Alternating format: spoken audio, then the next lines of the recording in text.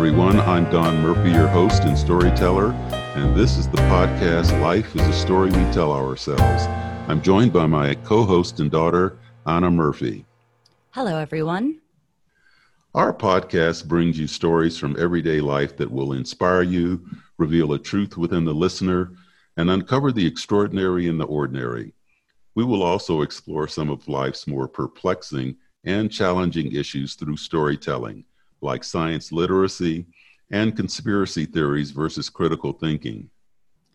I grew up listening to my father tell us bedtime stories and stories around the fire on our many camping trips. My dad later began sharing stories from his journal on his Facebook page with family and friends all around the world, and they encouraged him to share these stories with families everywhere. My father grew up the son of a minister and eventually worked as a medical research assistant, a park ranger, director of California State Parks, and deputy director of the U.S. National Park Service. On the podcast, he shares stories from his precocious childhood, growing up during the civil rights movement, and dedicating his career to the preservation of parks. And we don't just tell our own stories.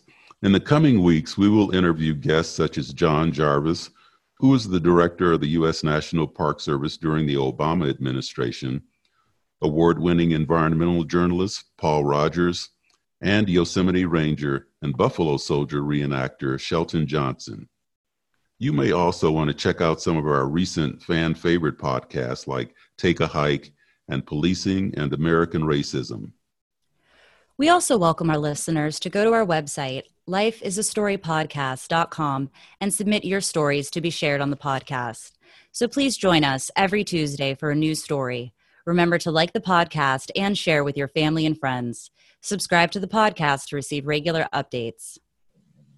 From our family to yours, stay safe, share happiness, and remember, the important thing is not to stop questioning. Curiosity has its own reasons.